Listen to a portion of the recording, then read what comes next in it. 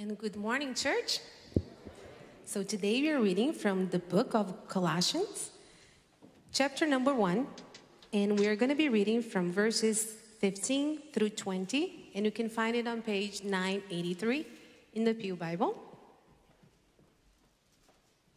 So Colossians chapter 1, verse 15.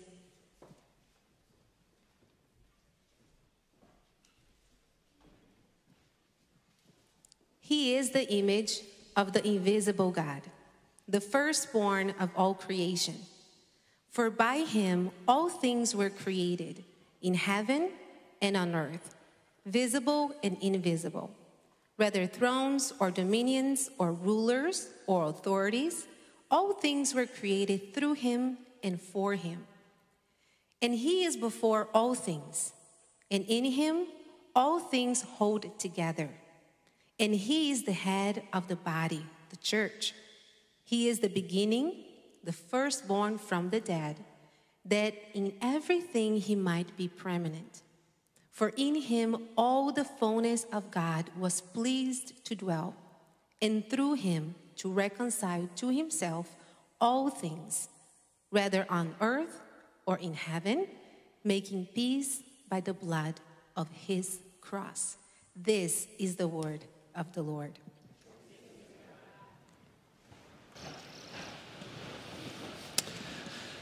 Thank you, Christiani. Happy New Year, everybody. Hope you're all doing all right. If you had a New Year's resolution of I'm going to start going to church, and this is your first time at church, this is our first time at church in this new year, so we're all in it together here, heading out into the new year. So good to have you all here this morning. And this morning, we start a new sermon series to mark the new year called Held Together. And the title of the sermon series comes from verse 17 of our passage that was just read for us this morning. And in him, all things hold together. Now, normally, when I'm starting a new sermon series, I'll give an introduction to the sermon series, and then I have to give an introduction to that morning's sermon, and then I got to preach the sermon. And it gets to be a lot. So this morning we're going to just combine them all into a single thing because this morning's text is the sermon series introduction. So we're going to kind of try to kill two birds with one stone this morning. In verses 15 through 20, Paul is going to assert some things about Jesus that seem, on a quick reading, to be counterintuitive, to be even opposites. And yet these seemingly opposite realities are held together in the person of Jesus. So as we unpack this text this morning, exploring this idea of being held together from this passage, the focus of our sermon series over the next 7 weeks will hopefully emerge. So I want to walk through this text. This is how we're going to do it this morning for those of you who like to keep score. I'm going to walk through this text, and then we're going to have a short historical interlude. So for all of you history majors who like that, you can just stand by for that exciting time. And then we're going to finish off the text, and I'm going to close with a point of application from this passage of Scripture. So teach the text, interlude, historical interlude, and then we'll do a point of application. And then we'll finish out with communion this morning. All right, so without any further ado, let's get into our text here in Colossians 1, 15 through 20.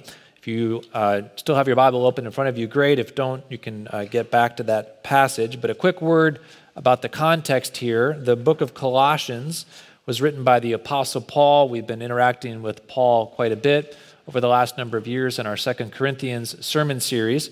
But unlike the church in Corinth, which Paul was the founding pastor of, the church in Colossae, Paul was not the founding pastor of. One of Paul's traveling companions, Epaphras, had gone to Colossae and planted the church there. And so the Apostle Paul is writing a letter to the church in Colossae. He's never been there, had never met these folks, but he wants to let them know that he's for them, he's encouraging them, he's supporting them, and he's going to give them some instructions then in this letter of Colossians about kind of the important things that they should know about the faith. And early on here in chapter 1, Paul begins to recount the significance and uniqueness of Jesus. This is one of the very first things he wants these new Christians to know. So we're looking here in verse 15 as Paul is talking about the uniqueness of Christ. Now remember, as we move through this passage, we're We're trying to identify or keep in mind this idea of opposites held together. So in verse 15, Paul says that Jesus is the firstborn of creation. He is the image of the invisible God, the firstborn of all creation. Now, this verse is sometimes used by semi-Christian sects, sometimes the Mormons or the Jehovah's Witnesses, to teach that Jesus is only a creature, even if he's the first and most important creature. He's the firstborn creature of God. Now, that's not a right interpretation of this text. Let me tell you why. In the first century, the term firstborn was a technical term. It was a legal term that designated which one of the sons would inherit the property rights of the family. Now, typically in the ancient world, the firstborn son was the one with the firstborn title and the firstborn rights, but that wasn't always the case. Sometimes the firstborn title could be passed down to one of the other children. So if you can think back to the story of Jacob and Esau, which is back in the Old Testament, but still carrying some of the same idea. Esau was the literal firstborn son. Jacob was the secondborn son, but Jacob swindled Esau out of the firstborn birthright and became the technical, legal firstborn son. So when Paul is using the language here of firstborn, he's using the language firstborn with reference to Christ in a technical, legal term to say that Jesus is the heir of all that God has made. God has created the entire world. Jesus, as the literal, even if supernatural, Son of God, is the heir of what God possesses. So rather than verse 15 being a statement about Jesus being a creature, is actually a statement about Jesus' divinity. He is the Son of God who inherits all that God possesses. So the son of a wolf is a wolf, the son of a man is man, the Son of God is God. And because Jesus is God's Son, he is given the title firstborn by Paul in this passage with respect to creation. Everything that is God's belongs to Jesus. So the fact that Jesus is called the firstborn is actually a very strong statement when we understand the context about Jesus' divinity. But now look down in verse 18. Paul says that Jesus is also the firstborn of the dead. And the Greek text literally reads, firstborn out from the dead. Paul is referring to the fact that Jesus was the first person raised up out from the dead, from the realm of the dead, never to die again. Now, there have been other people who have been raised from the dead. Jesus had raised other people from the dead. The apostles had raised people from the dead, but all of them had died again. They had not been raised out from the realm of the dead. The whole world had become, through sin, the realm of the dead. And we could sort of bob our heads above water for a little bit, but eventually all of us get pulled back down into death. But Jesus came down into death, entered it fully, and then rose back entirely out of the realm from the dead. He is from the realm of the dead. But implicit within the truth that Jesus is the firstborn from the dead is the fact that Jesus died. Now, the divine nature doesn't die. The divine nature can't die. Only creatures can die. So when we put verse 15 and verse 18 together, we get a somewhat counterintuitive picture of Jesus. Jesus is God's Son, the firstborn of all creation, verse 15. Jesus died, verse 18. Somehow Jesus, the immortal God, who is life itself, also died. Now, those are two truths that we, in our natural way of thinking, are not immediately inclined to try to hold together. And yet somehow they are held together in Christ. It would be much simpler to say that Jesus was fully God and he didn't die, or to say that Jesus was fully a creature and he did die. But to say that he was fully God and that he fully died, those are two realities that take us deep into the mystery of Christology, which brings us to our historical interlude and the Nicene Creed. Many churches say the Nicene Creed every Sunday. Maybe you grew up in a tradition like that where you would recite the Nicene Creed every Sunday. We don't recite it every Sunday. We recite often parts of it around baptism or the Apostles' Creed. But depending on what kind of church you grew up in, the Nicene Creed may be more or less familiar to you. But for many of you, you don't really know much about the creed or where it came from or why it was written. So let's just talk a little bit about that and how this connects back in to Jesus holding together divinity and death at the same time. The Nicene Creed, in the final form that churches recite today, comes from the end of the 4th century. So you may have noticed, as we recited it, that most of the creed is about the Son. The Son receives more attention in the creed than the Father and than the Holy Spirit, baptism, remission of sins, and the resurrection of the dead combined. So why was the creed so attentive to the nature of the Son? Well, it was because the revelation of God in the person of Jesus had landed in the world quicker than the church's capacity to speak properly about the Son. The idea of God incarnating into the world, that was not an expected or anticipated reality of God's revelation in Jesus Christ. So the church knew what they were looking at, but they didn't know how to put it in terms exactly. Like a newborn child with his mother, the church, and in this illustration you can think of the church as a newborn child, the church truly knew and loved and experienced the Son's saving power and care. But, like a newborn child, it took some time for the church to grow up enough to learn how to speak about the Son that it knew and loved. That Jesus was God's Son, God's Messiah, God's Word, God's image, God's wisdom, God's power, through whom all things were made. The Scriptures teach this, and the church affirmed it right from the very beginning. These are the apostolic writings, is what we're reading here in Colossians chapter 1. But exactly best how to articulate the Son's relationship with the one true God of Scripture, well, that required some further reflection. If the Son was the Son of God, how was he also the Son of man? And if he was the Son who was the mediator between God and man, then was he truly, fully both God and man? Or did he sort of split the difference between the two? In what sense was the Son the same as the Father? And in what sense was he different? And then most pressing, that provoked the church's bishops and theologians to get together to write the creed, how could Jesus be both the immortal God and the crucified man?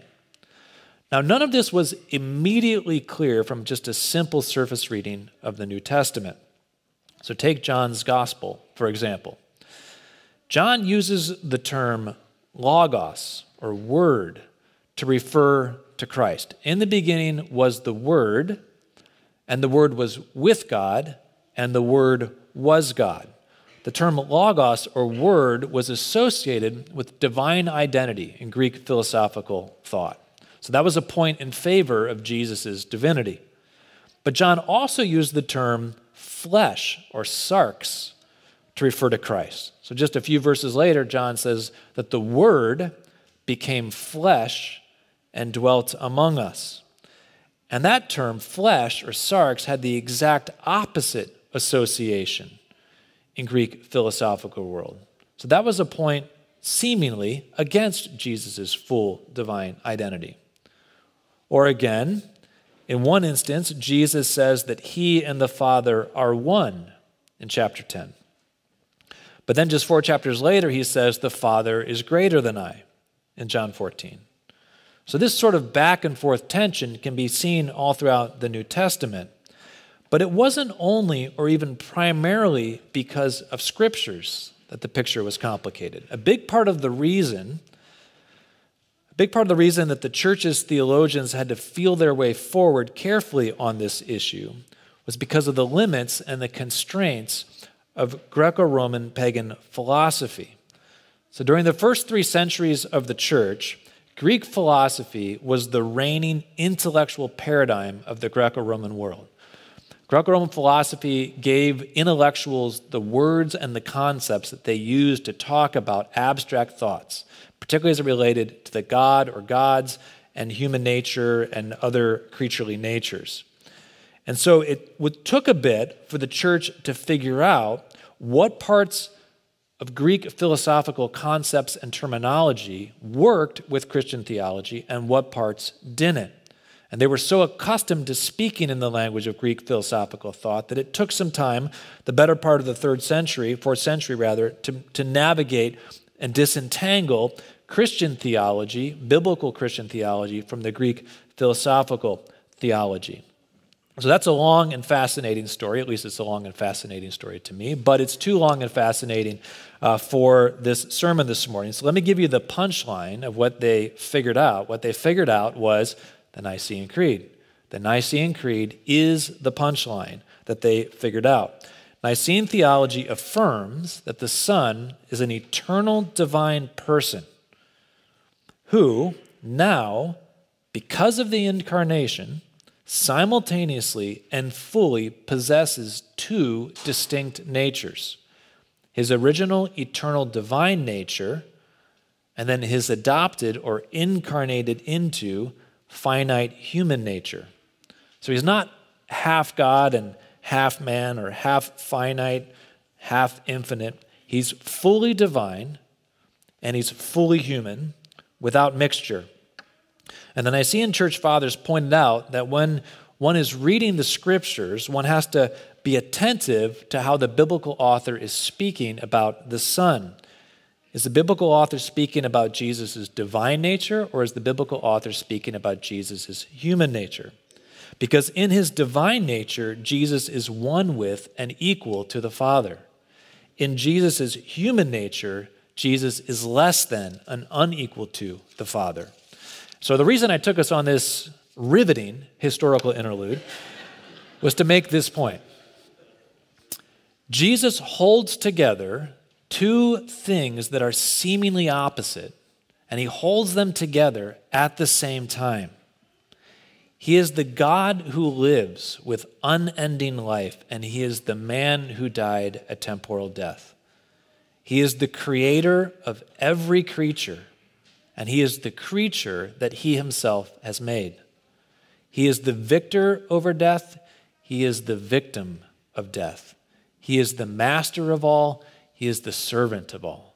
He is the Lion of the tribe of Judah, and he is the Lamb that was slain before the foundation of the world. And this Christological tension is what we're seeing all throughout Paul's portrayal of Christ here in Colossians 1:15-20. Really, it's all throughout all of Paul's writings. But Jesus is the firstborn of all that God has made, and at the same time, he is the firstborn from out of the dead. He holds together, Paul says here in this passage, the visible and the invisible, the creator and the creature, heaven and earth, life and death. We could get that all out of just this one passage. If we moved into the rest of the New Testament, further into Paul's writings and beyond, we could see how Jesus holds together joy and sorrow, Jew and Gentile, grace and truth, justice and mercy, slave and free, male and female. In Christ, God holds together what belongs together, but left to itself would try to bifurcate and pull apart. And what we'll be doing in the coming weeks is showing how Christianity in Christ and because of Christ uniquely is able to hold together realities that are seemingly opposite to each other, that often get bifurcated by our culture at large, but that can only thrive when they are paired together in a Christological way. So in the coming weeks, we're going to be teasing out the various ways that this Christological substructure supports and undergirds the church's missions and practices. Not just Calvary specifically, though we'll look at that, but also just the church in general. I mentioned in the fall that I'll be preaching some sermons this year on baptism and communion, and we'll get started with that here in this coming sermon series. So we'll look next week at the way that baptism holds together dying and rising.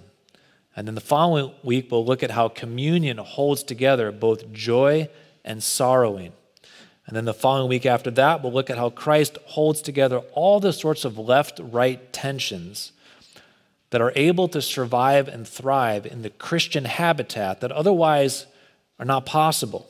So Democrat, Republican, rich, poor, black, white, complementarian, egalitarian, progressive, conservative, all the things that our culture would yank apart and then atrophy, or they become rabid or rancid, left to themselves, are held together in Christianity in a way that provides an opportunity for them to flourish. And then we'll finish out this series with a couple of sermons that show how Jesus and his love is at the very center of all of these things and that his love animates and holds together church's programming and the church's mission. And that'll be probably more specific to our situation here at Calvary.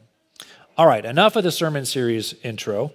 I want to finish off this morning by highlighting one aspect of this basic insight and apply it to our lives. And I'm going to draw it from verse 20 here in our text. At the end of verse 20, Paul says that Jesus has made peace by the blood of his cross. If you've been around Christianity for a while, that the idea of Jesus making peace through the blood of his cross may sound fairly commonplace. We talk about it so much that we can lose sight of the significance of what we're really saying there. But peace by a bloody cross is part of the same Christological tension that we've been talking about. Think with me for a moment. All of us want peace in our lives. We strive for peace. We chase after peace. We crave peace. And the reason we want peace, or the times in our life where we most want peace, are most acutely aware of our need for peace, is when our lives are full of pain, suffering, and conflict. And whether that's physical, psychological, just even within your own head, or emotional, whatever it is. And yet here Paul is telling us that God has granted us peace through the blood of a cross, the first century's archetype of pain and suffering and conflict. Being Christians and imbibing the Christian worldview, we can, in not ununderstandable ways, we can romanticize the cross. We wear them around our neck. We hang them in our churches. They become for us a symbol of hope, maybe even a symbol of resurrection. And the cross is that. It should be that. But we can lose sight of how the first century world would have thought about the cross. The Roman Empire invented many ways to torture its most despised criminals. But the cross was the apex way that the Roman Empire tortured and condemned and crucified and put to death its most despised criminals. So the idea that Jesus would bring peace through a bloody cross, that would not have made sense to people just starting out in the Christian life or just being introduced to the idea of the gospel. That would have been a shocking reality, and we should let it sort of shock us as well. The one thing that seemingly stands most opposed to the peace that every human being seeks, pain and suffering, Jesus took upon himself in the cross, and through it, he secured our peace. Because Christ is able to hold together pain and peace in his own person. And this union of pain and peace in the person of Christ, it lies at the very heart of the gospel that we believe. When we were trapped in pain and the suffering, the conflict of our sin, when we had made ourselves enemies of God, when we had earned the condemning justice of God, Jesus took upon himself our pain and our suffering and our conflict, our condemnation. And in doing so, he released us from guilt and ushered us into peace. And Paul says in 2 Corinthians 5:21, the same basic point. God made him who had no sin to become sin for us, so that in him we might become the righteousness of God. Or as the prophet Isaiah says in Isaiah 53, he was pierced for our transgressions. He was crushed for our iniquities. Upon him was the chastisement that brought us peace. Christ's capacity to hold together the peace of God and the pain of the cross is the basis of our very salvation. But the amazing thing about Jesus' cross is not that it's merely something he did for us out there that we can point to and talk about as an idea or an event. It is all of those things, but in our union with Christ, we too become able to hold together peace and pain. Last week, one of our dear congregants, we had a moment of sharing. If you were here last week, one of our dear congregants in the service shared about how last year had been one of the most difficult and painful years of her life. Maybe the hardest year of her life, she said. And yet, she also said that it was one of the best years of her life because she came to understand and to know the love of God in ways that she had never experienced before. And I've met so many of you here at Calvary that have said some version of that same story. I don't have time to tell you of all of the people here at Calvary who have testified to me over the past few years that same basic truth, that at one of the lowest points, one of the most difficult points in their lives, the points most full of pain and suffering, they also experienced at the exact same time some of the greatest joys of their lives in Christ. Because it's only in Christ that both peace and pain, two things so opposite from each other, can be held together. And if you have tasted of the goodness and kindness and love and grace and peace of Jesus, you know what I'm talking about. Jesus in the gospel doesn't just give us things. He gives us himself. And to have him is to have everything. It's to have peace and love and joy and hope. Some of you are facing really difficult moments of pain and suffering right now. And as you look forward into 2024, it's not a year full of ease and comfort. Life is very hard. Maybe there are some really difficult challenges, painful challenges that you are facing this year. And you naturally crave peace and calm in your life. We all do. You naturally crave peace and calm. And so because of that, you naturally turn away from pain. And that's understandable. We should, if we're able, turn away from pain, flee pain when we can. But even more than that, we should flee to Christ. Because we won't find peace by fleeing away from pain. We will find peace by fleeing to Christ, who is the peace of God. So many of us in our lives, when we experience pain and difficulty, we want peace so bad that we just try to run away from pain, but we don't always run towards Christ. And why don't we run towards Christ? Well, sometimes we don't run towards Christ because we catch a glimpse of him on a bloody cross. And that doesn't look very peaceful. And what we want is to be free of pain.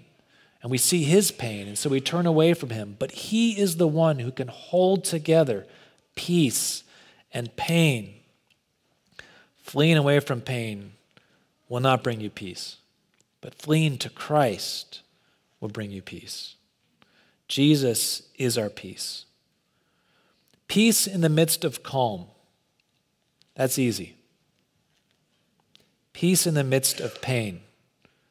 That's Christian. God calls us as Christians to costly love and costly morality and costly self-control and costly self-denial. And we cannot follow the path that God has marked out for us without cost.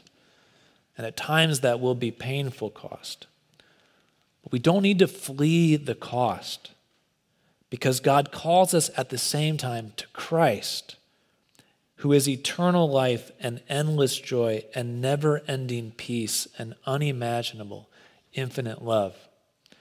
Jesus has fully entered into the experience of our human pain and our human suffering.